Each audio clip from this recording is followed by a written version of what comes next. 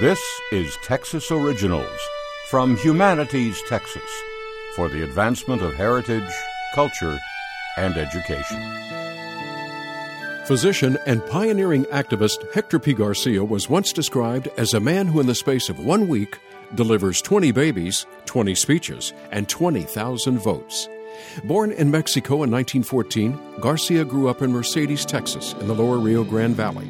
He earned undergraduate and medical degrees from the University of Texas and served in the Army with distinction in World War II.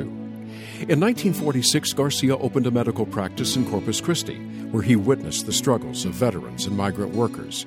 His work inspired a lifetime commitment to social reform. Garcia became known as the Doctor to the Barrios, offering low and no-cost treatment to impoverished patients. In 1948, Garcia founded the American GI Forum, organizing veterans to fight for educational and medical benefits and later against poll taxes and school segregation. A proud member of the Greatest Generation, Garcia sought the inclusion of Mexican Americans into mainstream America. In 1984, President Reagan awarded Garcia the Presidential Medal of Freedom, the nation's highest civilian award. Garcia was the first Mexican American ever to receive the honor. A statue on the Texas A&M Corpus Christi campus now stands as a memorial to Garcia's legacy. It bears his personal motto, which is also the motto of the American GI Forum.